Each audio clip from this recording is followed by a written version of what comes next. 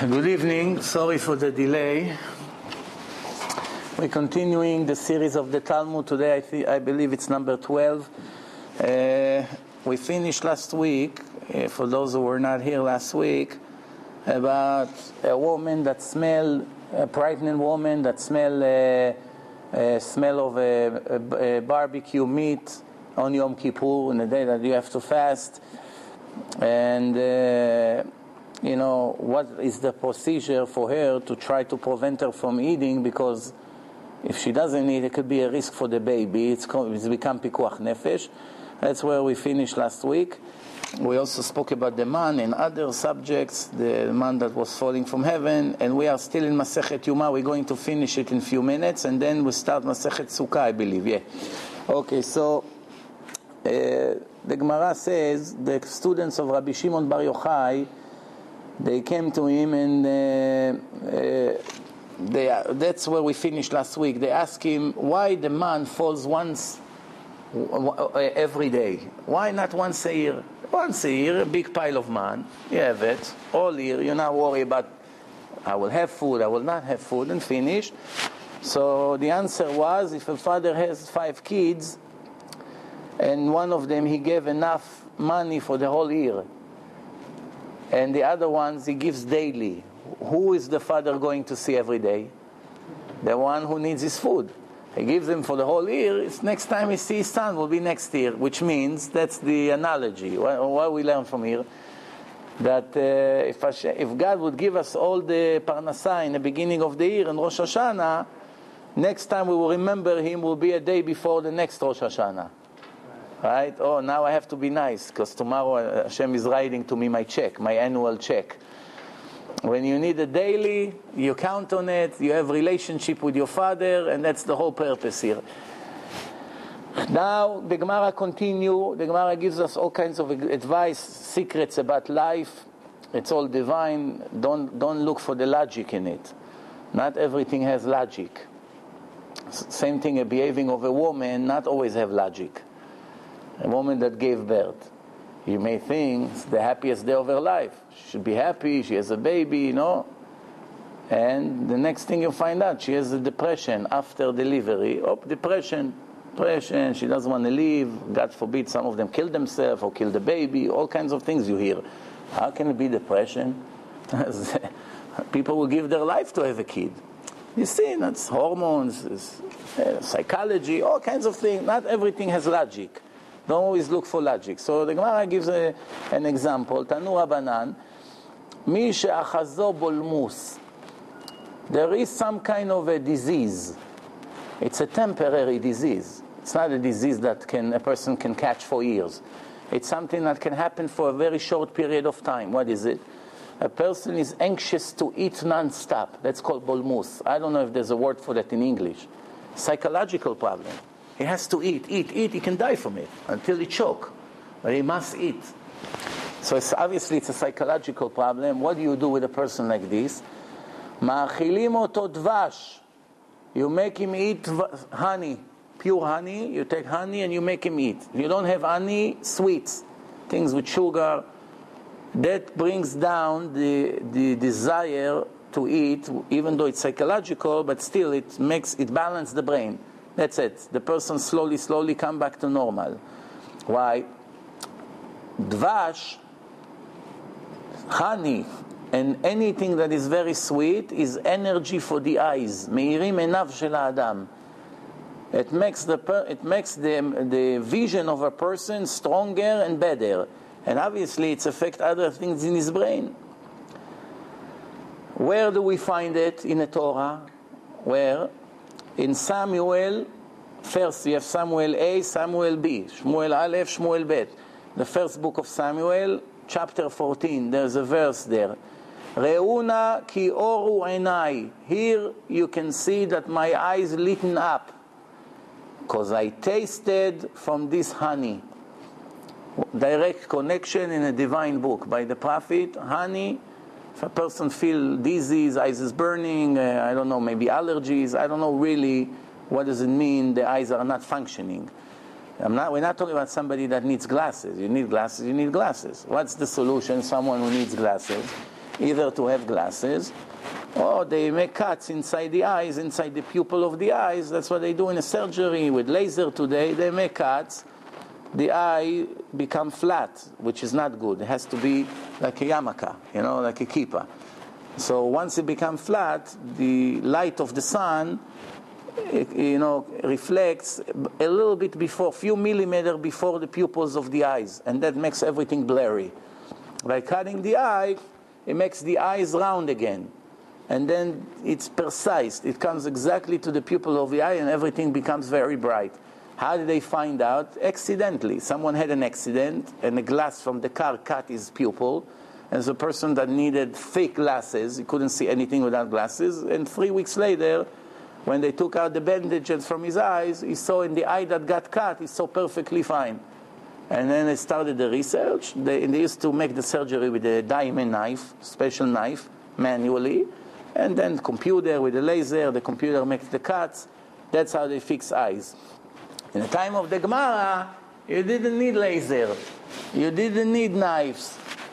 The Gemara said that Rabbi, to correct his visions, one of the rabbis gave him a tube, special tube with paste, whatever the ingredients of the paste, I don't know, but he told him put it under your head. When you go to sleep, put it in the back of your head, and in the morning when you wake up, you see your eyes will become perfect, your vision.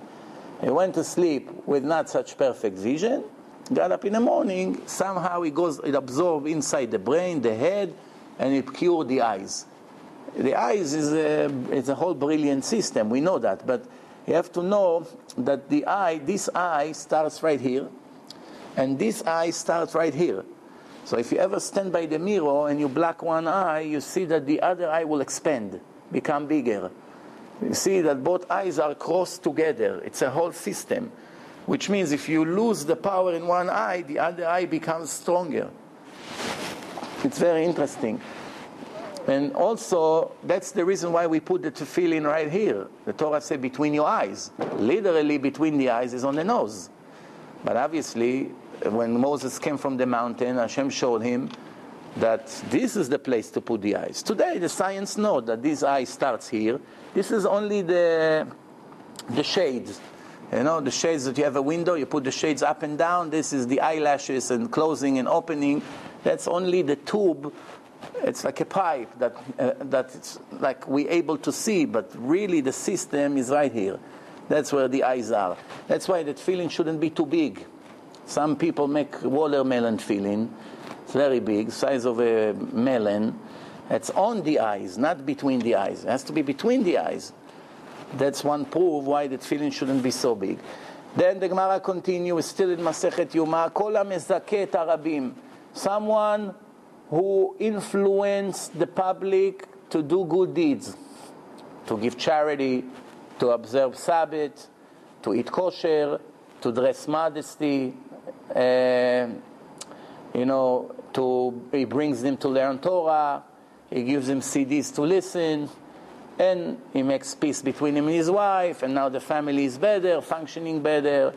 Any kinds of helping others, getting closer to God and to the Torah, it's called Mezakeh et HaRabim. Mezakeh comes from the word zchut. Zchut in English is merit. The merit, a person needs merit to deserve to get something, right? He needs special merit. So making the public, making a mitzvah, that means like sharing your merit with them, giving them something that they didn't have until now, and open up their eyes. What's your reward for doing it? Before I tell you, I just got 2 days ago, Monday, 2 days ago, surprisingly, I got a thick envelope from Israel, from Rishon LeZion, by a young guy. His name is Liran, Israeli guy. Today, usually people don't send you any more letters. Only on Rosh Hashanah you get some nice cards, thank you for what you do, whatever. But usually it's all email and telephones. That's really, you get a thick, and he wrote a whole letter that, he searched in the internet and he found my Torah and Science in Hebrew 4 hours seminar DVD. The one that I have in English, I have one in Hebrew, and Bezrat Hashem in 3 weeks we'll have it in Russian. You can give all the oldest people that don't speak English. They can go, and there's many Russians in Israel that it can benefit them.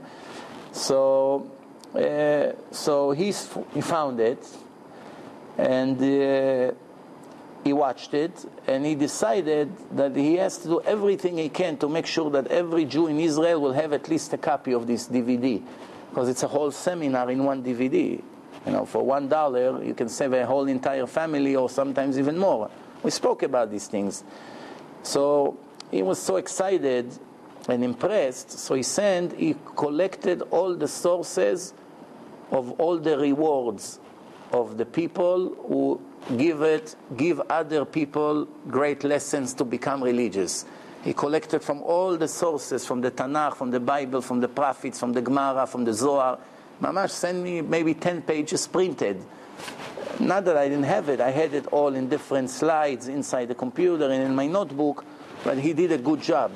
Apparently from his letter I found out that what he does with his friends is giving out CDs in Israel. He gets a bunch of CDs and they volunteer their time and they go and give them out to people, I guess on the streets, in schools. That's what he does. So here is what the Gemara says about it. Kol hamezaket harabim, someone who influenced the public to become better, en chet ba'al yado. A sin does not come by his hand. There's two ways to understand what it says. One is that God saved him from making sins. He has special protection, which means his evil inclination is like everybody else, convince him to make sins. And he has extra siyata dishmaya, extra assistance from Hashem not to fall into the trap. What another person will be failing easily by like a desire that he has or a temptation, this person has extra siyata dishmaya. That's one explanation.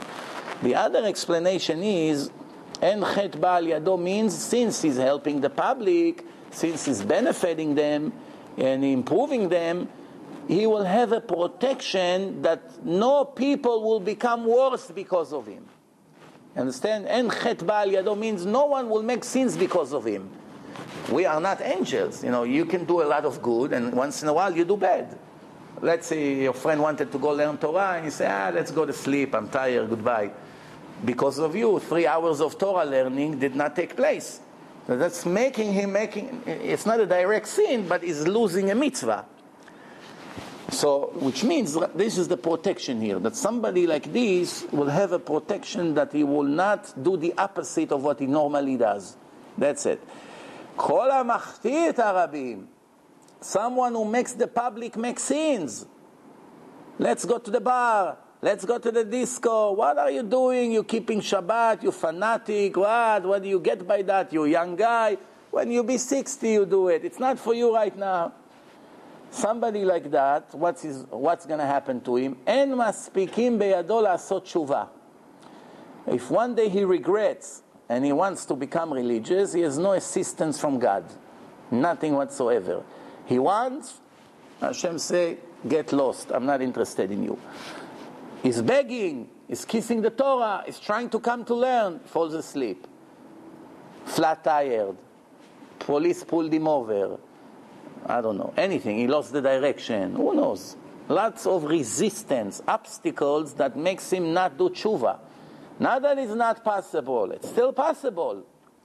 But it's 1,000,000 times harder. Why? All these years you took my children away from me. Now you want to come return to me and you think I'm going to make it easy for you? Measure for measure. What else? Now the Gemara analyze what we just said. The Gemara say, why? What's the connection? If somebody makes other Jews become religious, why he has a protection that he won't make sins? What's the connection? You can make millions of mitzvot by making Jews religious, and you can still make sins on your own. Eat not kosher, mechalel Shabbat here and there. What's the contradiction? Nobody is perfect. Why you have extra protection? The answer, that in the end of his life, it doesn't make sense that his students will go to heaven and he will end up in hell. It's disrespect for the Torah. All the students will say, here's the one who made us religious. He's our teacher. Look where he goes, and we went here. Well, nobody is capable of understanding such an end. Our Rebbe goes to hell and we go to heaven. So Hashem is not interested in something like this. So the reward for this kind of act is special protection. Doesn't mean God is going to do the job for you. Still have a free choice. You still have to sweat a lot. But you have extra push, extra protection. Then, Kol HaMachti Arabim, someone who makes them make sins for the opposite reason. If in the end of his life, 1 or 2 years before he dies, he makes tshuva, he makes repentance, and what happened in the end?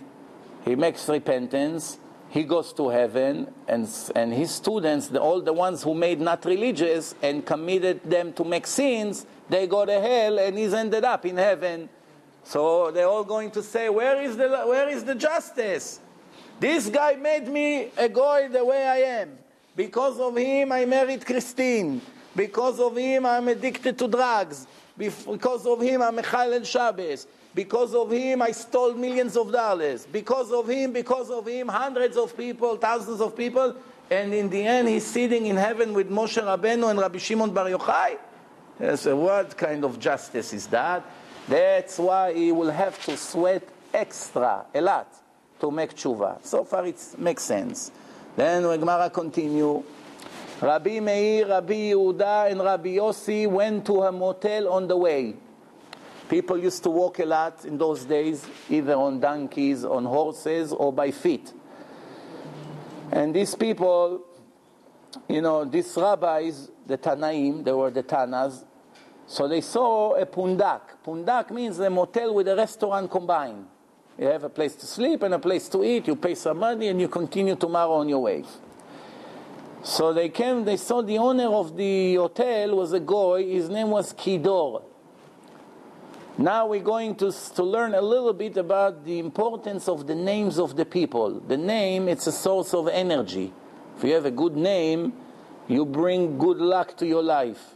If you have a negative name, then a lot of the things that happens to you come from the negative source of your name. It's a bad name, it brings bad energy to your life. So they ask him, what's your name? The guy say Kidor. What's Kidor? That was his name. But Kidor is also 2 words in a pasuk, in a verse in the Torah. Kidor tahapuchod hema. Kidor, ki it's because, Dor it's a generation. The verse says, because it's a generation of rebellions. Tahapuchod, they rebel against God. Such a negative verse in the Torah, this is a generation of people who rebel against God. So 2 words combined gives his name, the name of this goy. Kidor. Put it together, it becomes Kidor. So they ask him, what's your name? He say Kidor. So Rabbi Yossi and Rabbi Yehuda say Kidor, what do we care?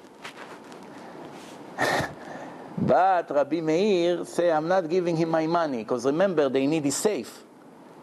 It wasn't like today, you come to the room, you have electronic safe, you put your code, different words. He has one safe in a place, and he's watching it. So they wanted to put their wallet by him.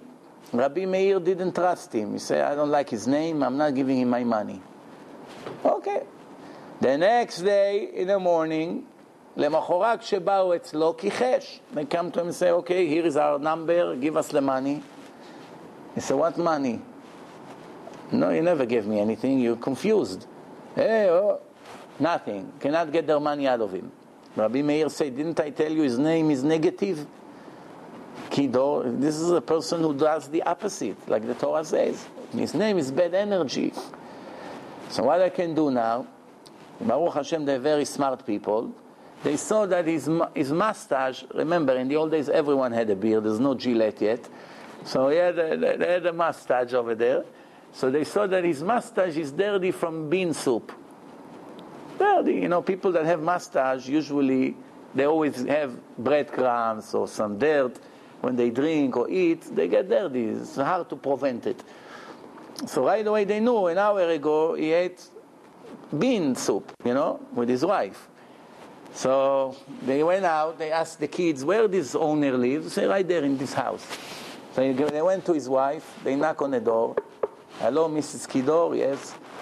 Your husband sent us to get the wallets from you. And he said that the proof that you will be sure that he is the one who sent us, there's no telephone to call to find out. It's far away. So the proof that he really sent us to you is that you made him today bean soup for lunch. And he ate with you bean soup. So how do they know? So she said, okay, hold on right now. She went, she got the 2 bags full of money. She gave it to them, say, okay. And later, the wicked person came back home. So she said, what a great idea you had to tell them about the bean soup. What are you talking about? What? Take a chair, he broke on her head, he killed her. Serious, true story, he killed her. Went so angry at her, he killed her. So the Gemara says, from here you learn about the importance of mayim achronim. We have a custom, when we finish to eat, we do mayim achronim. And some people, they take the mayim achronim, they clean their beer with that. Or some people, according to Kabbalah, these mayim are very impure. It's better to dry the hand, not to touch anything with that, not to walk over it. But anyway, because they didn't have this custom, this goy didn't have that custom to clean his fingers when they finished to eat, because people used to eat the bread with their hands. There was no forks like today. They used to take the bread, dip it in the salt, eat it with the food, like the Arabs eat until today, or the Indians in India or in Uzbekistan. They sit on the floor, they eat with their hands. The Chinese have 2 sticks. Everyone has their own customs how they eat. People used to eat with their hands. The hands are dirty, you have to wash your hands. This guy didn't wash his hands and mouth. And the Gemara says, you see, mayim achronim murder the person. If he was careful with his water, his wife would not get killed. So the Gemara wants to know which one is worse not to do. Not to wash your hands when you eat bread before or when you finished. So they bring this as a proof that mayim achronim is worse not to do. Because people don't pay attention to it so much. So they say mayim rishonim, the Gemara brings that in the old days they used to have kosher and not kosher department. Right? You have kosher side, kosher kitchen, and non-kosher. So when a person comes to the restaurant to eat in those motels, everyone had hats in those days. Everyone had beards. Everyone was wearing long kilts. Not always it was easy to tell who's a Jew and who's not. How did the owner know who is a Jew and who's not? If he when the breads are always on the table, if he wash his hands, that means he's a Jew. If he doesn't wash his hands with a netilah, that means he's a goy. He sits right away and eat. So one time a Jew came and he didn't wash his hands and he started to eat the bread. So right away they thought he's a goy. They served him pork. And the end of the meal, they say, take his sidur and start saying Birkat Hamazon. So the owner of the restaurant runs to him, I'm sorry, wow, I gave you pork to eat. What? Pork? Well, how did you do such a thing? I followed you, I saw you not washing your hand. So the Gemara says, mayim rishonim, first water, fed the Jew pork. Sin. Mayim achronim, murder the person. As an analogy. No, okay, we continue. The Tanur Abanan. We're still in Masechet Yoma. 5 things applies to a dog that have rabies. It's a sickness. If a dog bites a person, the person gets this disease. It's a serious disease. Who invented the medicine for rabies? Louis Pasteur. What was his real name? Chaim. It was a Jew in France. He was learning Torah, and his Rebbe, he saw this Gemara, and that gave him the idea how to invent the medicine. 2 things he invented, and became very famous scientists, and he both learned them from the Gemara. One thing he learned that if you pasteurize the milk in 80 degrees Celsius, it gets rid of all the germs. Doesn't need to be boiled 100%. 80 degrees, it's enough. And that's why the milk that you buy can last for a week or 2. Normally it would last a day maximum, in a weather. So it lasts because when they pasteurize it, same thing the grape juice that we buy. It can be years on the shelf. How come? Grape juice, make grape juice from home. Come tomorrow, see how sour it is. Full of gas. You open the bottle, it's like seltzer. Why? That's not pasteurized. All the grape juice that we buy is mevushal. They cook it. It's grape soup. That's what it really is. Same thing, orange juice. All the orange juice that you buy, it's all pasteurized. Almost every liquid. So that based on his discovery. Listen what the Gemara says. 5 things were said about a dog with rabies. His mouth is open. His saliva is dripping. See drops of saliva because his mouth and tongue is out. Drops falling constantly. Oznav sruchot, his ears are down. Usually a healthy dog, his ears are up. Dogs that you see his ears are down, he has it. His tail is down. Tail usually go either up or straight. If the tail goes between his legs, that means that's one of the symptoms. And when he walk in the side of the road crooked. His front legs are on the right, his left legs, his back legs on the left, crooked. He walks crooked, and also always his head towards the side of the road. If there's a fence or a wall, you see that he's like trying to get off the way. No, that's the 5 symptoms. And the Gemara say there is one more symptom. The Gemara adds another symptom, so it's altogether 6. When he bark, it's like someone blocking his mouth. The voice is very low. Compared to when he was healthy, it was very loud. Now it's like someone's blocking his mouth, and it's still barking, but you can hardly hear it. That's another sign. The Gemara say, also you should know that he has a bad spirit on him, like a demon or something on that dog. Then, it's also interesting because I saw once a Gemara that says that a person should never drink from the leftover of his friend in a glass. This is 2,000 years ago. But the Gemara say, what are we talking about? Lukewarm water. But hot water that were heated, the Gemara says, no problem. If you drink the leftover, which means germs. The Gemara spoke about germs 2,000 years ago, clearly. Many things that the scientists took credit for, it's all in the Gemara. Then we continue. The Gemara says like this. Someone who make the sin of Chilul Hashem, disgrace the name of God. How a person can affect the reputation of God? Who are we to affect the reputation of God? I'll tell you a story. Yesterday my friend calls me up and he said, I'm very disappointed for my brother. So what's the story with your brother? His brother came 2 years ago from Israel. He has another brother, 3 brothers living together, and they're all working in a restaurant business. And that brother that he's talking about became Baal Tshuva, became religious, and now he's slowly going down. Every week, so the last Shabbat he already violated. He's calling me to tell me how low his brother went that he already became a Chalil Shabbat again. So I told him, how can it be? He's a nice person. How did it happen to him? So he said, he's frustrated by the way the religious people are behaving here. Racism, disrespect, because they look at him that he's not dressed like an ultra-Orthodox person, wear jeans, a quarter yarmulke, no beard, not this. So they don't hold him as a real serious religious person, so they look down to him. And he got frustrated from that, so he used it as an excuse that it doesn't pay to become religious. So I said, okay, I'm calling him right away.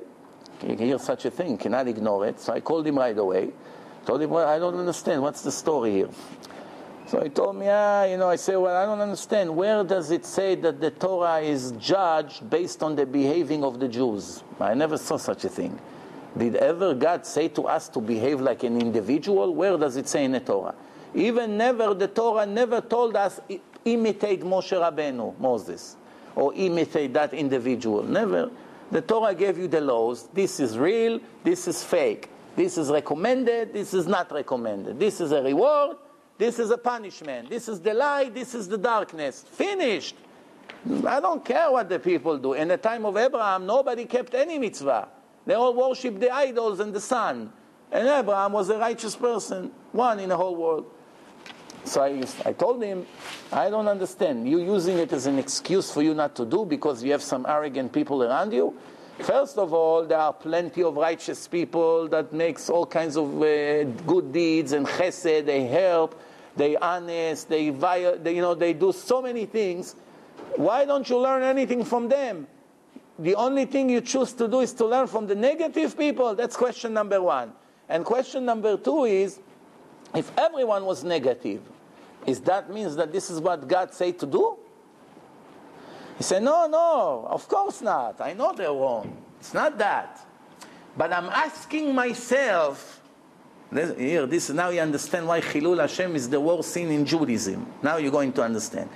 I'm asking myself, if people like this with their beard and their hats, and they pray all day, and they learn Torah most of the day, they behave like this, what's the point of wasting time on learning Torah? You got it? What's going on here? That's called Chilul Hashem. Now you understand why it's worse than a murder. A murder, you go to hell, and you finish with that one day. You get cleaned. Chilul Hashem, nothing can help you. Unless, if you made such a very serious tshuva, it's no joke, Chilul Hashem. So, I hope that I was able to save him. I hope. I gave him maybe, half an hour strong words of Musar, and in the end I saw that he realized that it's all excuses. Hopefully, I told him one of the problems that you have, if a person doesn't set rules to learn Torah every day, he has no chance to be religious. Remember this. Don't ever think that you are different than all the rest of the Jews. If you do not learn Torah daily, you are 100% like a goy. 100% like a goy. And the goy can be better than you. Why? He may be born a better person than you. He's more honest, he's more polite, he can be more generous. Can be a lot of skills that he has and you don't have. The only way you can be better than him if you are connected to the Torah, because the Torah influences your soul. You're not connected daily to the Torah, you are a goy.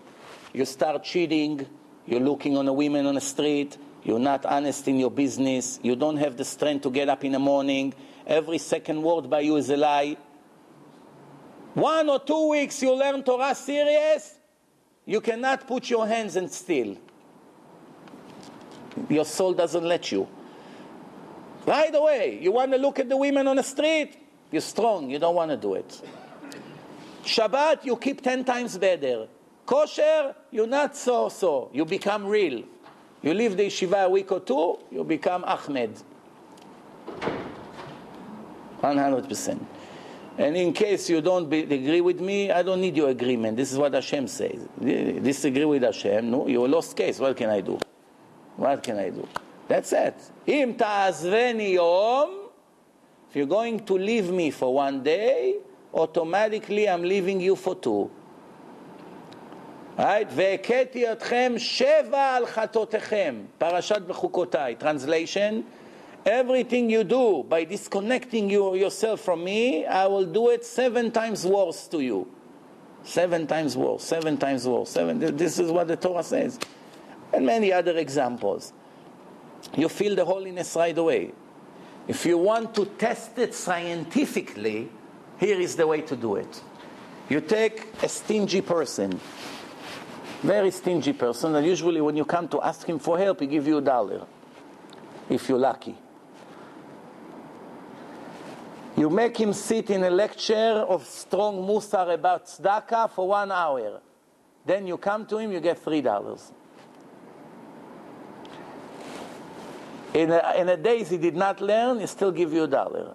You put him to listen to a tape, you come right when the tape is over, give you $7. That's the power of the Torah. Same thing a cheater. Person that is a cheater, he cheat on his partner, he cheat on his wife, he cheat on his kids, he's lying, deceiving, crooked. You make him listen 2-3 hours strong Torah, for a day or two, he will be perfect. He stops, he goes back to what he is, because that's his nature. It's very difficult to change nature. The Torah, remember, it's like an antibiotic. The infection is always growing. The antibiotic putting it down. As long as you take it. You don't take it, it begins to grow. You know, I tell you a story that happened. One Hasid in Israel bought a brand new car. A brand new car in Israel, it's like buying a house. So, you know how is the excitement when a person bought a brand new car for the first time in his life? So he bought it on Friday. He'd park it on a street across the street from his building. Between learning, every 5 minutes he looks at the car. You know, he walks to shul, he looks at the car. He's thinking, wow, another 6 hours, Shabbos is over, I'm going to get a ride. I'll look for somebody to give him a ride. He doesn't look to give a ride. He wants to drive the car. He's looking for a reason. And the neighbor needs a ride. Oh, you need to go to Brooklyn? I'll take you. He's excited from the car. No. So the guy, Friday night, he comes on the way back from shul. He looks at the car. Beautiful. Shabbat morning, he gets up in the morning. He comes to the synagogue. The car disappeared. He went crazy. You know, wow, how can it be? One day I didn't drive it 5 miles. The car disappeared. If it's in Manhattan, they tow it. If it's in Israel, it's stolen. The Arabs come with a toll truck, they take the car, an hour later it's in Gaza in pieces. That's it. One time they stole the BMW of Rabbi Ovadia. So the head of the Israeli Shabak called Arafat, Imach Shimo, and say, Yasser, I need a personal favor from you. This is the car of the rabbi. Half an hour later, they returned it. Yeah, they returned the car. Anyway, so now the Hasid see the car disappeared. The car disappeared. He said, it's all from Hashem. Hashem Natan, Hashem Lakach, Hashem Vorach. God gave, God took. May God be blessed. Mincha, an hour before Shabbat is over, he goes down again to the shul. Guess what? The car is there. I'm losing my mind. He comes, yeah, that's my car. Here is my stuff there, my book. The car is there. Motzei Shabbat, he runs to the car. He goes, open the car. You see a note, a sticker on the wheel. Stuck and said, I stole your car today, but this tape that you have inside of this rabbi made me so scared. So I had to return the car to you. You owe to this rabbi. What was the tape? You should not steal. 45 minutes of hell, Gehenom is boiling about the punishments of the thief. He's driving and listening. You know, as soon as he started the car, the tape went on. He returned the car. This is the power of the Torah. What else would help? Nothing will help. You know, so Chilul Hashem, remember, even Yom Kippur does not erase it. Suffering does not erase it. Vidui that we do every day still does not erase it. Regretting it, being embarrassed about it, stop doing it for the rest of our life, still does not erase it. The day of the death, if you made tshuva, and Yom Kippur, and vidui, and embarrassment, and confessions, and everything, and you died, erase it. If you don't make tshuva, you're lost case, finished. Mador Shvi'i Gehenom, the worst place in Gehenom. So, even tshuva has no power to make it pending. It's a lost case. לא יום כיפור, לא איסורים, אלא כולם תולים ומיתה ממרקת. The death erase it finally. Then the Gemara continue, define to me what's Chilul Hashem. Define. I just gave you many examples of Chilul Hashem. Let's see what the Gemara says. Amarav, this is all holy people that can revive the dead people with the Kabbalah knowledge. Make no mistake who are talking here. It's not the rabbi from across the street. This is holy people. If their name is mentioned in the Talmud, they are the top holiness. He's speaking about himself. Kegon Ana. Chilul Hashem, I do. He says, I do. Why? I take meat from the butcher. And I don't pay always immediately.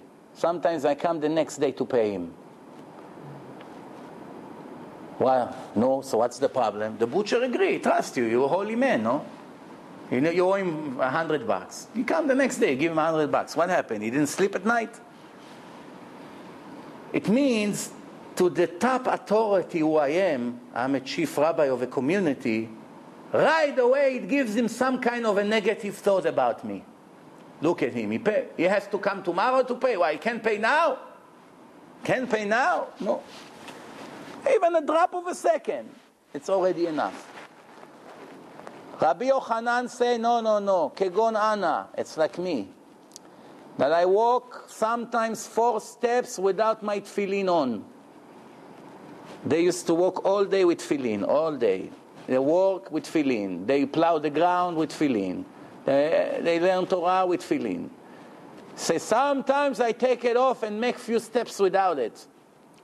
That's already Chilul Hashem. If I walk 3 minutes on the street and somebody saw me without the tefillin, right away, what does he think? What happened to this rabbi today? That he walks without his tefillin? I told you once there was a religious person from Switzerland. His son has a butcher shop in Brooklyn. And you know, this person was in yeshiva in Switzerland all his life, in Lausanne. And he came for the summer to Brooklyn to be with his son for 2 months. As he arrived to Brooklyn, 2 weeks later, he shaved his beard off and took his black half off and put a small kippah on and was standing in a butcher. One of the members of the community of Switzerland happened to walk into the store. He looked at, he didn't even recognize him, but the guy, the father of the butcher, he recognized the other guy. So he told him, how are you? What happened to your beard? I saw you 3 weeks ago. What? So right away he called up the rabbi in Switzerland. Guess what? Your student of the last 20 years, 2 weeks in New York, became not religious. So, how can it be? He's solid like a rock, this guy. I just saw him without a beard, without a hat. That's it. And give him another month, he's going to drive on Shabbat already. You know, people like to add oil to the fire. Rabbi right away called him up. Called him to Brooklyn. He picked up the phone. He said, what do I hear about you? Chilul Hashem, you took off your beard. All your life you had beard. He said, Rabbi, I promise you it's the biggest mitzvah I made in my life. By taking off the beard and my hat. Biggest mitzvah? So yeah, if you have 2 minutes patience, I'll explain to you. So I got here, I raised my sign to be a kosher person. I came to see his butcher business. I'm helping him in a counter. And I see that he's a shaky guy.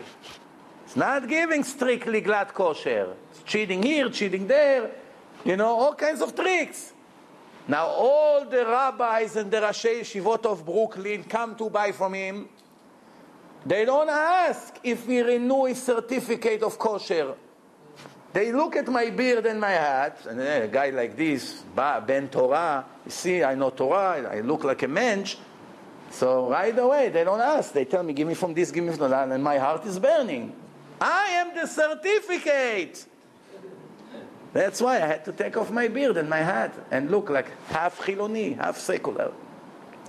Like this, they ask now, they're coming to us. Where is the certificate? What's the expiration date? Who is the mashgiach? Half of them don't buy. I see things is shaky. No, so I'm saving all the Jews from eating non-kosher food. The rabbi said, Hashem bless you. Never believe that you convinced me. So, that's Kiddush Hashem. But it's also Chilul Hashem. Because other people who walk by, this guy had a beard yesterday and today is like this. It's a problem.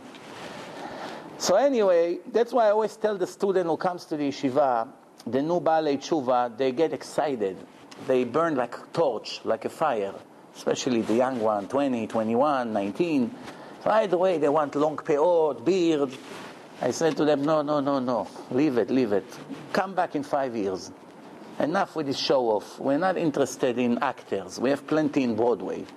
Over here, we want to purify your heart, not your cheeks. Leave the cheeks for later. No, I feel good. It makes me strong. What's the risk? Now he's full of fire. 6 months later, he gets cold.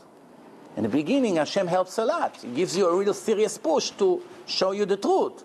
Later on, you're dying off slowly. There's no more passion and excitement like in the beginning, and you may cut it off. It's much worse to grow and shave it off than never to do it. Why? That's called Chilul Hashem. If you never grew a beard, it's not Chilul Hashem. People know that's the way you are. You grow a long beard and one day you cut it. It's a very big Chilul Hashem. Oh, you see? He went to religion and now he saw that it's not for him and he dropped it. All the wicked people are happy. You see, we're not the only losers. Here, another one. That's Chilul Hashem. Besides, that a person that make himself such a long beard and he doesn't know 2 laws from the Siddur, he hardly read Hebrew, he hardly read Rashi, he doesn't know 1 page in the Gemara. People think he's a rabbi. I see here in the community plenty of rabbis, right? Because their beard sweep the floor when they walk. Free broom. You know, Rabbi, they kiss his hand, give me brachot. You give him Siddur, instead of holding the Siddur like this, he holds it like this. He has a long beard. Why? First, correct yourself from inside. First, make yourself good foundation. Work on your integrity, on your honesty, on your laziness, on your anger, on your stinginess. Build yourself up in a Torah, another page, and another page, and another page, and another law, and another law. Start slowly changing your lifestyle, your clothing, all the nonsense every week, change a new bracelet and a new watch and tons of gel in his hair. Get rid of all these negative. Then you worry about your peot and your beard and other things. Then you worry about it. Build yourself up in a correct way. When you make a building without solid foundation, you rush, it collapses. It doesn't last. This is it. So the Torah continues. So he says, like me, I walk 4 steps without a tefillin. Then it says like this. The Torah says like this. Abaye says, before Abaye, Rabbi Anai says, what's Chilul Hashem? A Jew that his friends are embarrassed of him. Embarrassed of him. I know a person became Baal Tshuva, keep mitzvot, but it's not honest. He never corrected his honesty. He has honesty problems. Every job he takes, they dump him. It takes time to realize that he's a crook, and they get rid of him. Every 2-3 months you hear he got rid of him this job, they got rid of him here, they got rid of him there. Everybody finds him. It just takes time. It got to a point that yesterday I called up somebody and I asked him a question about that person. As soon as he heard his name, you saw right away he lost his entire excitement and a conversation. So I told him what happened. He said, don't mention this guy's name to me. I'm disgusted from him. Why? Everywhere he go, he cheat this guy, he steal from this guy, he trick this guy, he trick that. I asked him to do me a favor. He wanted to steal the job from me. So that guy's reputation is finished. Not only in the secular world, in the religious world. You know how many years he's going to have to sweat to clean his reputation? It's going to affect his children, his poor wife. He has a righteous wife, nice woman. It's very difficult to correct. To ruin your name, it can be a week. Everybody knows who you are. Finished. Now go and clean your name. To destroy the twins towers, it took 7 minutes. Flying, explosion, it fell down. To build it, it's already taking 10 years. They didn't even start. To build takes a long time. To ruin, easy. Why God made it like this? Why Hashem didn't make the world that to destroy the building takes just as much as to build it? Tack, another brick fell. Slow motion. Another brick fell. Another brick fell. Then the structure starting to bend down. And it's slow motion. It falls. You see, we have time. Next month it's going to fall on my head. Falling slowly. Why? Psh! To show you that in life, in a spiritual life, is exactly like this. to build. It's massive work and lots of efforts. To lose everything in a minute. It's enough you say, God, I regret all the mitzvot I kept. It's nonsense. You lost everything. Finished. One sentence. I wish I wouldn't be religious. You lost everything. I wish I wouldn't give this yeshiva all this zakah. You lost all your reward. And how much you sweat to give them thousands and one sentence. It's all gone. You understand? That's exactly the same thing. So it says like this. People are embarrassed when they hear his name. No, that's Chilul Hashem, obviously. That's Rabbi Yanai. Abaye says, the Torah says, "Ve'ahavta et Hashem Elokecha." You should love your God. What does it mean you should love your God? That everybody who sees you fall in love with God. When people saw the Rambam, Jews and non-Jews, right away they fell in love with God. What a legendary person. Perfect person. They couldn't believe. Wow. When people saw the Moroccan Muslims, they saw the Orach Chaim in Morocco, they were standing like soldiers. Kissing his kilt. The graves of the holy Moroccan Jews in Morocco, they all have fancy tombs and fans. The king sponsored the cleaning of the area. Even the Goyim recognize their holiness. If you are 100%, if you're half enough, no. A Goy knows how to recognize. I tell you, I give you an example. There was one, I forgot his name, I say that story a year ago. One Ashkenazi Jew in Europe, you know the night that the Nazis burned all the synagogues and all the Jewish stores in the home? There was Leil Abdollah in Hebrew it's called. The horrible night. Before they started to butcher all the Jews, there was one night that in the morning everything was burned. So one person there was a street over there that is all candy stores, chocolates, Swiss chocolate, Dutch chocolate, chocolate from Belgium, Top chocolate. They sell sugar, they sell candy, they sell all kinds of sweets. The whole street is full of Jewish stores that they all sell candies and all kinds of, nice things, cakes, cookies. In the morning, all the Jews came to the street and all the stores were burned. One of them, he came, he sees store is perfectly fine. The door is there, not burned, everything is inside, all the merchandise, everything. Is that, wow, such a miracle? Every store is burned! In every side of the street. This store in the middle of the block, nobody touched. Hashem made me such a miracle? He opened up the store. All the customers who came, they need sugar, they need coffee, whatever, they need basic things. He's the only store in town now. So his son told him, Abba, now it's your chance to become a millionaire. Triple the prices. No competition. So he said to him, aren't you ashamed of yourself? You want me to benefit from the suffer of my brothers? From that you want me to become rich? How can I look at God's face when I go up there? You took advantage on the miserable people who lost everything they had. Now they come to buy sugar, you make it triple? So, okay. So now it's 11 o'clock in the morning. You see a jeep with a Nazi soldier comes. He walks inside. Oh, maybe I was happy too fast. What happened now? So the Nazi comes to him, take off his hat. He whispers something in his ear. You remember me? He looks at him. Yeah, you look familiar. I used to be your delivery guy. Remember I used to sell you sugar from that company? I used to be a truck driver. Oh yeah, I became a Nazi soldier, police soldier. I want you to know, all night I didn't sleep for you. So why? I was standing from last night 9 o'clock until early in the morning, watching your door with my gun. He said, why? I saw what they do to the other store. Right away I ran. I said, everyone who came to burn your store, I said, no, that's my business. You don't touch it. Nobody touch your store. You know why I did it for you?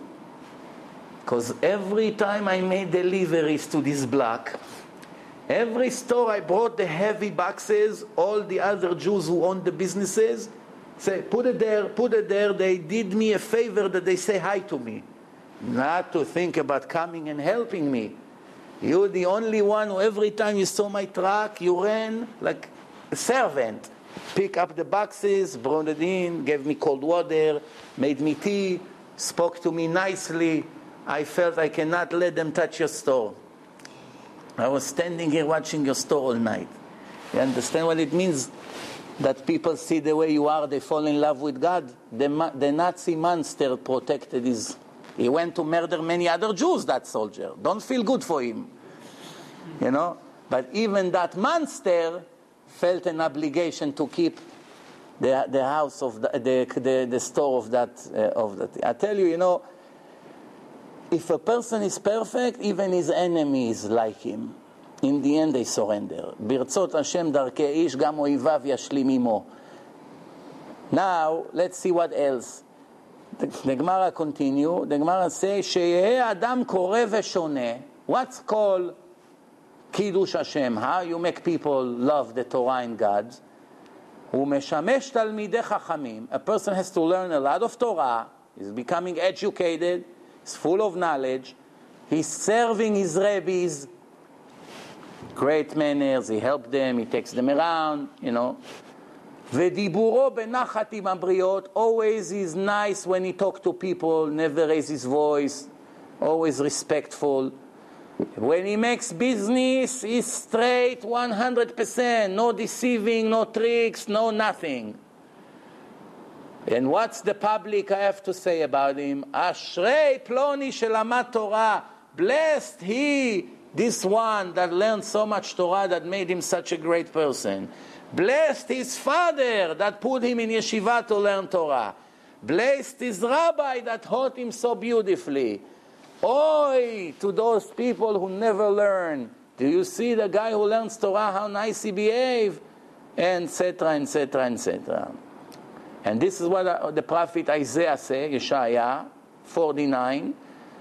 ויאמר לי עבדי אתה Israel, asher becha et pa'ar. God say, you are my servant. I'm proud of you. A king that have a faithful servant, it makes the king very proud. Look what a servant. Psh. You know, one king told his army that he's showing up tomorrow at 5 o'clock to check the base. So all the soldiers, not tomorrow, in 3 weeks, he gave them X amount of time, grace period. They clean the base, they change the windows, they paint, they make the military base like heaven. No, tomorrow at 5 o'clock, the king will show up. They check all their uniforms, everything is ironed. 5 o'clock, they get a phone call, the king is running late. It was a very hot day. Since they worked very hard, they were sweating. So one soldier had an idea, hey, we have 20 minutes to swim a little bit in the lake. Let's take a refreshment, you know. So all of them took their clothes off, they put it nicely on the grass, they jump, they swim. All of a sudden, one messenger ran, what are you doing? The king is in 5 minutes will be in the base. You have to stand on line to wait. Quickly they come out, towels, right away they get dressed. One of them is slow, you know, the slow people who is until they move. I had one like this in my base. When I was a soldier, everybody wanted to kill him. Why? The way the army is designed is not for righteous people, only for wicked people. Righteous people cannot survive in the army. Why? They make the army a non-pleasant place, which means if you have 40 soldiers in your group, if one of them is a failure, which means he's not strong physically, he's not as fast, he cannot do all the athletic things that they want you to do, they make everybody suffer because of him. So automatically everyone hates him. They tell you have to run to the mountain in 20 seconds. You go all the way up to the tree there, everyone has to bring me a leaf from the tree. 20 seconds, move! Everyone runs, 100 degrees, very humid.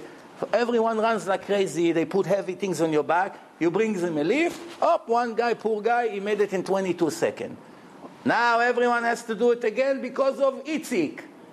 And again, and sometimes at 2 o'clock at night, 3 o'clock, they torture you. In the end, poor guy, you want to kill him. We had one guy like this. And everybody was torturing him. Forget it. The poor guy, nobody could even look at him. They hated him so much. So one time they decided that they're going to glue his feet with crazy glue. The real Israeli thick crazy glue. You know, the wood glue that it looks like a gum. So they take, in the middle of the night, there was all a setup. They pick up his blanket. One guy has to bring the glue. They put it in, and they pull it like this, and they cannot open his legs anymore. Like this, he stay for 3 weeks. Guess what? When they pick up the blanket, they found out he has 6 toes in each leg. From 1, 2 coming out, 2 heads, 2 nails. So one guy said, "Oh, now we understand why you walk like a robot. This guy is disabled. He's not supposed to be a soldier b'chlal." But his embarrassment, not to complain when they joined him into the army, he was hiding that. He came through this whole physical suffering not to get 1 minute of embarrassment. This is what the Torah said, that the punishment in the next life is the embarrassment, not the physical fire. The embarrassment. Once we found out, we told the commander. A week or 2 later, they dismissed him. He got the embarrassment in the end. At least everybody understood why the poor guy walked like a robot and get everybody angry. So the king said to the soldier, "I'm coming." Now they announced the king is there. One soldier is slow. He doesn't have 6 toes, but he's slow. So he came to the misdar. How do you say misdar when all the soldiers have to stand like this and they check one by one? Lineup? They came to the lineup late. His buttons are not buttoned up. His jacket is 1 sleeve in, 1 not. He's holding 1 shoe, and he stands like this. Everyone stands like this, nice. So the king walks 1 soldier to the other. He sees holding a shoe, his buttons, shirt out. Right away, the king focused on him. He said to him, "You have the nerve? After 3 weeks that I gave you an announcement to prepare, to show up like this to the lineup?" So the guy said to him, "Your Majesty, you have all the reason in the world to get angry at me. But I tell you the truth, when they surprised us, first they told us you're running late, and then all of a sudden they say you're here in 5 minutes, I wasn't ready. But I had 2 choices. One is to run away and hide forever from the embarrassment. And second, since I'm a faithful soldier that's ready to serve his boss always, no matter what the circumstances, to show up like this, to get the yelling, to get the punishment, to get the embarrassment, as long as I'm always ready to serve you. No matter in what condition I am, I'm ready for your order."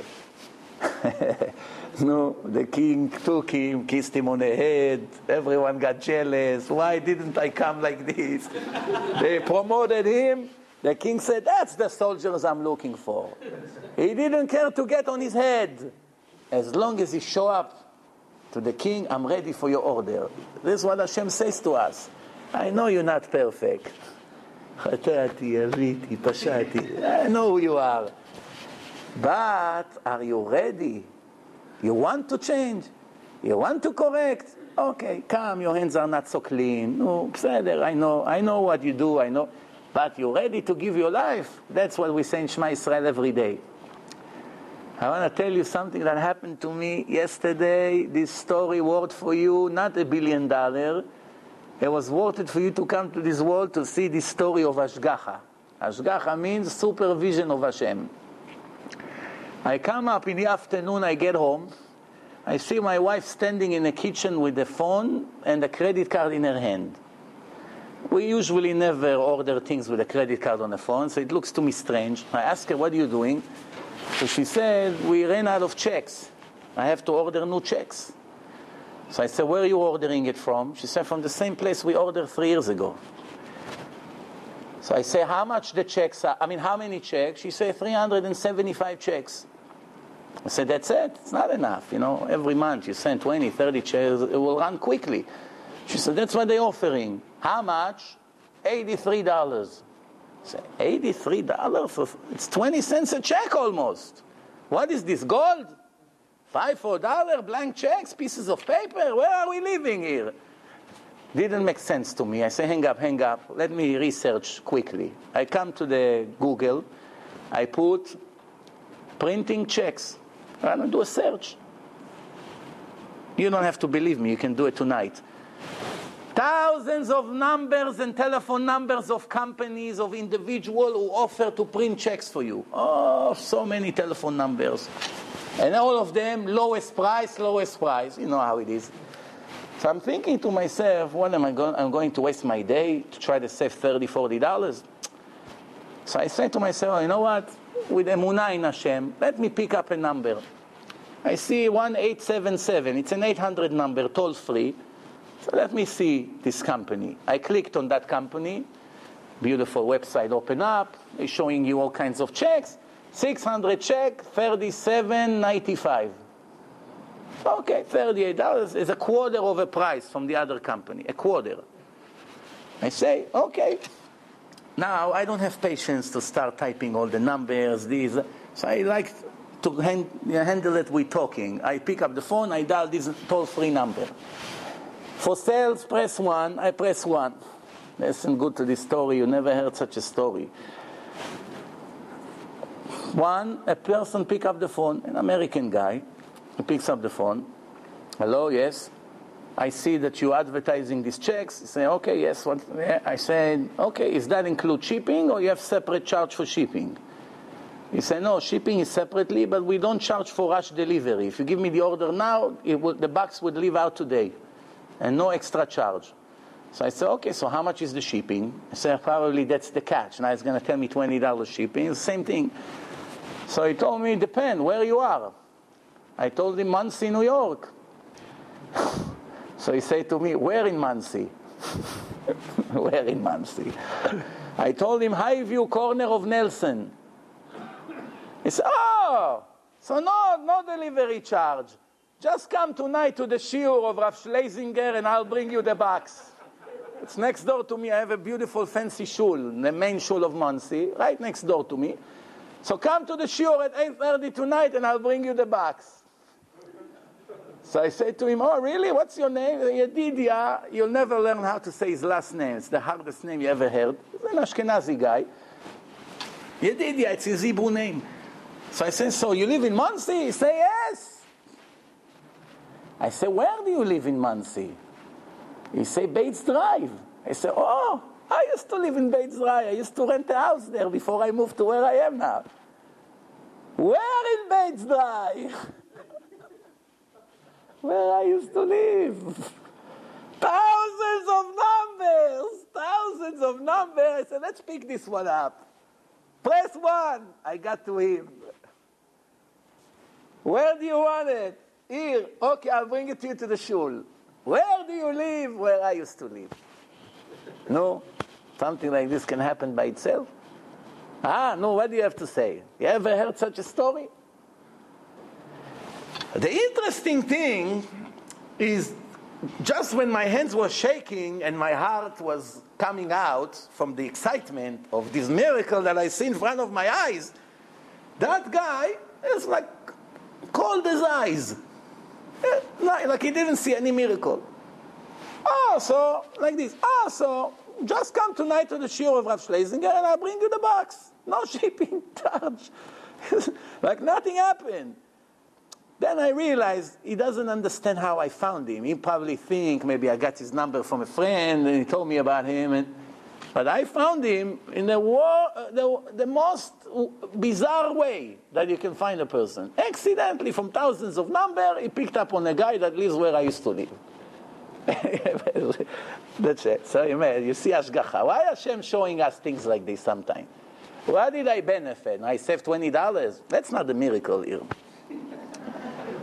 The miracle is that Hashem showed. This is what I once told you before, that when the brothers sold Joseph to Egypt, to the Arabs, so the Torah said that usually Arabs always carry oil. They do it today. They did it 3,500 years ago. The Arab have oil. That's the black gold. So Arabs, when they walk with their camels, they have barrels of oil. That's what they carry. So the Torah specifically highlight that this time they were not carrying oil, gasoline, oil. They carry perfume. So it's beautiful smell. Why? Hashem didn't want Yosef to suffer more. So he made this time the Arabs come with perfume. It was the supervision of God. So I want to ask you, who cares now? Your life is ended. You are 17 years old. Your brother throw you to a pit with snakes and scorpions. You're there. Arabs come pick you up. They buy you for 20 pennies, the size of a pair of shoes. That's what it was. They take you to the filthiest country in the world, right to the heart of San Francisco over there. And they take you over there to Egypt. You're going to become a slave of somebody without your family, no telephone. You will never find them again. That's it.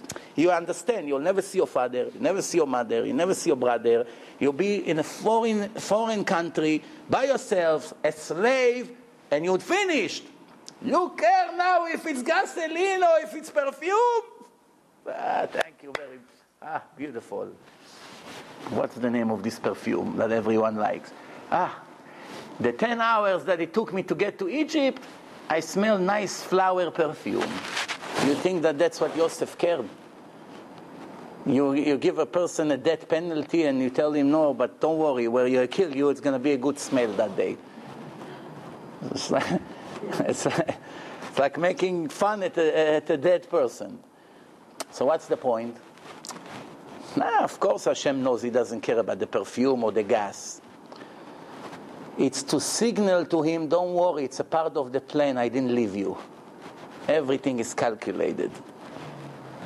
Even when you think your life is over, you lost your job, you're unemployed, your marriage didn't go through, everything got cancelled last minute, the doctors just call you that you have, God forbid, to come to an urgent MRI, everything in one day, and you think, that's it, maybe I just take a gun and kill myself. A month later, you find out your life is paradise. Hashem can bring you up, can bring you down, just when you don't even have a hope, everything can turn around. We finish with this, what we started. So the Torah says like this, concluding this subject, the Torah says like this, to give respect to the wicked people, it's not a good thing. If you see a rich, wicked person, come, Mr. X, sit here, sit on the stage, give him the best chair, you give him aliyah, when he speaks, shh, all the time, or when he speaks in shul in the middle of the davening, so the gabbai is afraid of him, Mr., please. But when he comes to the poor guy, shh, I'll throw you out of here. When he comes to this guy, sir, that's what the Torah, Hashem doesn't like this. It's called chanfanut. How you say chanfanut in English? Huh? No, kissing up, I think. Kissing up. Kissing up to the wicked people. No. The Torah says, shh. Lo tov laim lareshaim. It's not good, not only for you. For him it's not good that people respect him because he's wicked. Because for the respect that he's getting, he has a separate punishment. Because respect for the wicked people, it's the most delicious food. Can't live without it. Rav Ben Zion Abba Shaul wrote in his book a great proof. Great.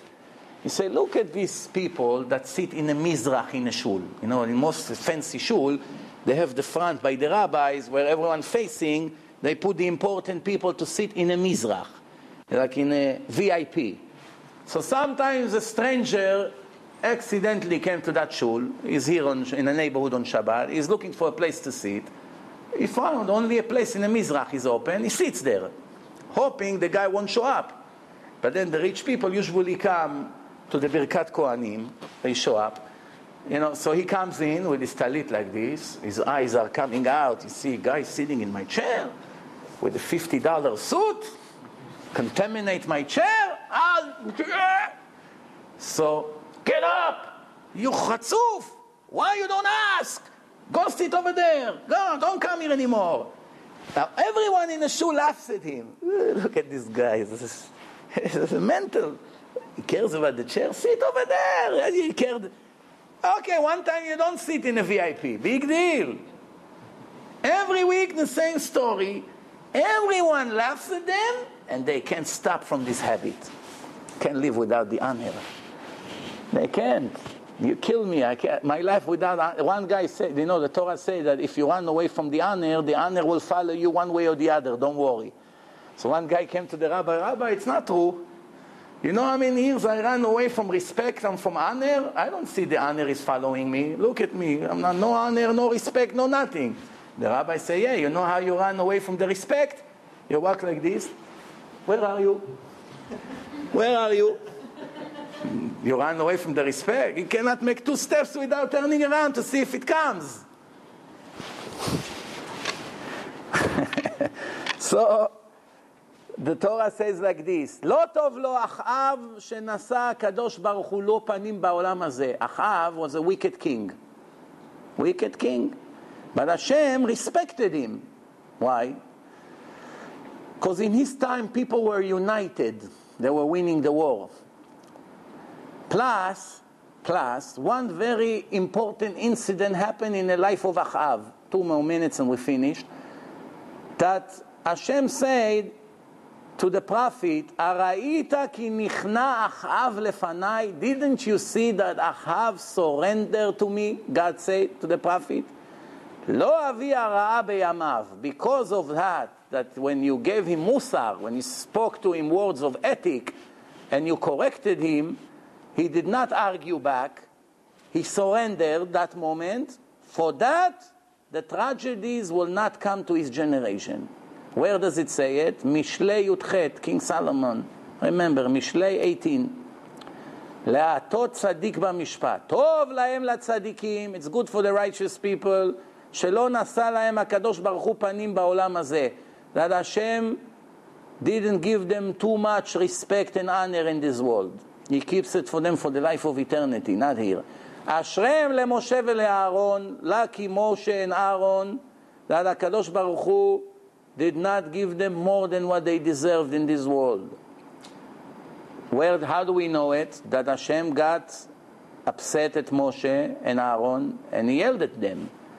Yan ki lo e'emantem bi. You did not believe in me strongly. I told you to speak to the rock. You hit the rock, and a few other minor incidents. For that, they did not enter the Holy Land. Hashem didn't give up. Strictly, judged them strictly, with anger. Why? The most righteous people in the history, this is how you behave? Why not a little bit kiss up to them? Give them some, extra credit? What's the problem? No. The time for that will come. The Gemara says, if you had strong faith in me, you wouldn't die. You would continue to stay around. Ashrem latzadikim. How lucky are the righteous people. Not only that they have a huge merit for themselves, they benefit their children and grandchildren until the end of all time. Until the end of all time. You understand what we're talking here about? Not how bad is for the wicked people. Not only that they made themselves guilty and lose everything, they make their children and grandchildren suffer until the end of time. What do you think? Many of us suffer because of the sins of our grandparents. What? Yeah, that's very clear. הרבה בנים היו לו לכנען. כנען is a goy. From Zerah Shel Ham, the son of Ham, grandson of Noah. Many of his children deserve to be holy Jews and convert like the slave Tabi. Tabi was the servant of Rabban Gamliel, the president of Israel. He had a slave from Canaan, a goy slave. One time they had 9 people and they needed a 10th person for minyan. They wanted to take a Sefer Torah and do Kedusha. He released his slave and made him convert and made him the 10th person to the minyan. And Tabi knew Torah like the Tanaim. That's how smart he was, because he was attached to Rabban Gamliel all his life. All day he hears Torah, this goy. He knows Torah like the Tanaim. אלא שחובת אביהם גרמה להם. Only Tavi had the merit from all the millions of Knaanim to get to this level. Why all the other smart goyim from that nation didn't get what this slave got? Because of the wickedness of their father. This is it. You know how much a person can pay and suffer for what his parents did. It's affecting him until the end of time. Someone will say, Rabbi, I know the truth. Don't have to teach me. But now I'm young. I have a plan. I have to finish college. Then I want to work 15 years as a doctor to become a millionaire. Then I want to move to Beverly Hills. Then when I retired and play golf, I promise you every day I come to your Daf Yomi Shiur for 1 hour, I put tefillin, everything will be fine. He's already sure he's going to make it to 65, going to be a millionaire. He has plans. Rabbi, what do you think? I don't know the truth? Just patience. Poco. Slowly. Rabbi, why are you so anxious? You're too strict. No, I don't like pressure. Please. So, okay, you don't like pressure. So let's see what the Torah has to say about you. I'm going to make my sins today. But isn't the Torah say that when you make tshuva, you become righteous, you make repentance, everything will be erased? Leave it to me, I'll take care of it one day. The Torah say, אין מספיקים בידו לעשות tshuva. No, my friend. When you die to make repentance, to make tshuva, who's gonna stop you, Hashem? Not interested in you. Not interested. I told you, I can make a whole book just about people I spoke to, and when they made up their mind that now it's the time to do it, they died. I told you once the story about this guy Arnon with the seminar. No? After 3 times he promised he comes to the weekend seminar in hotel. Every time he stood me up. I wait there until a minute before Shabbat, eating my heart. This guy is lying again and again. 3rd time, he said, I give you my word. He has earring here, tattoos, hair, pink, red, all kinds of colors. Look like a zombie. And he says, I promise you, you see, tomorrow, I'm going to be there. Don't worry, I give you my word. I say to myself, no, can I rely on his word? He gave me his word. I have 2 words of him hanging on my wall from the other 2 seminars. Anyway, I want to believe him. A minute before Shabbat, where is Arnon? He's not coming. Call up his cell phone, nothing. It's maybe 7 years ago in a seminar. Motzei Shabbat, Saturday night, tragedy in a seminar. Arnon was found sitting on a couch, dead, 19 or 20 years old. Dead, with a bag full of clothes ready to come to the seminar. Died, 19, 20 years old. Hashem said, I waited for you, another chance. Now you want 20 years old. Too late. You don't know how many chances you're going to get. Another guy, Eli Mizrahi, 45 years old, working in Mount Sinai car service in Borough Park. Not religious. Have a black Goya girlfriend, non-Jewish. Black woman, lives with him in the house together, boyfriend and girlfriend. We have a guy in Monsey, his name is Sharon Khali. He used to run the office of Shofar of Rabbi Amnon Yitzchak when they were doing activities here in New York. He was the manager there. So he's calling people to become religious all day. That's his job. This is his project. Eli Mizrahi. Eli, come to Monsey for Shabbat. Yeah. Every week the same story. Then he comes to me Thursday evening in Yeshiva. I make myself tea in a tea room. He comes to me, he comes to the little room. Guess what? He wants to come tomorrow. You ready to accept him for Shabbat? The truth, I wasn't so ready, but to miss such an opportunity, I say, okay, tell him to come. I call him up Friday. You sure he's coming? What's his number? He's coming. Yeah, he's coming. I spoke to him, I confirmed. He's soon leaving Borough Park. He's coming. Shabbat started, the rest of the guests come. He didn't come, so maybe he lost the address. It's too late, I cannot call him now. I go to shul, come back, no, he didn't show up. Sunday, we found out that he was at the door with his bag. When this girl saw that he's leaving her and goes to a place of religious people in Monsey, she took a knife and stuck it in his heart and murdered him. It was all over the news a few years ago. With this bag. Now, you know, if you would come to me for Shabbat, that's it. Next Sunday, I will get him out of there. She probably saw where it's going to. Whatever, they had an argument over something, it ended up, she murdered him. Died. Without making tshuva. Another 3-4 hours. If he would die Sunday, if she would stab him Sunday, it's a whole different story. After he came, kept Shabbat, we speak, you know, when I speak, I speak. It's like I butchered him. I get him up. I wake him up from his illusions. So by Sunday, after what he went through on Shabbat, she'd stab him. He comes tzaddik. Oh, Hashem, I made tshuva. Look, I kept Shabbat. I regret what I did. I'm embarrassed. At least it's a partial tshuva. Hashem said, no, it's too late. So here, this is Gemara. This is a very sensitive issue here.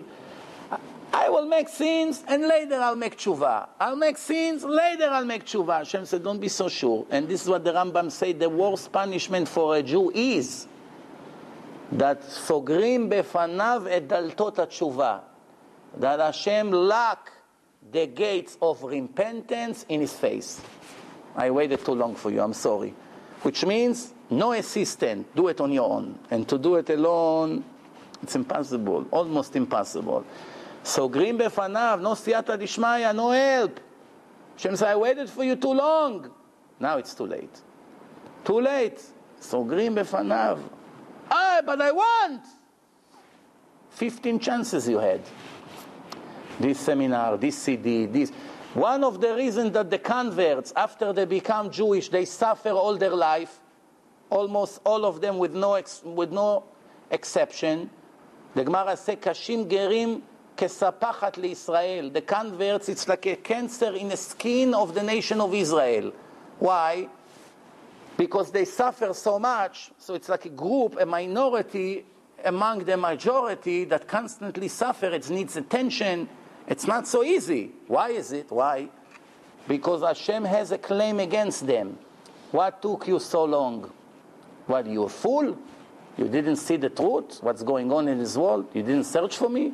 You didn't know the original book is the Torah that I gave to the Jews in Mount Sinai in front of millions of witnesses, and all the rest is nonsense? Stories of balonies. He came, he walked on water, he rise from his grave. Baloney. My grandfather fly. He fly from Iran to Iraq, and he landed on the moon. Yeah, come and believe me. Solid proof. Millions of people hear the voice of God speaking to Moshe. You didn't run to check?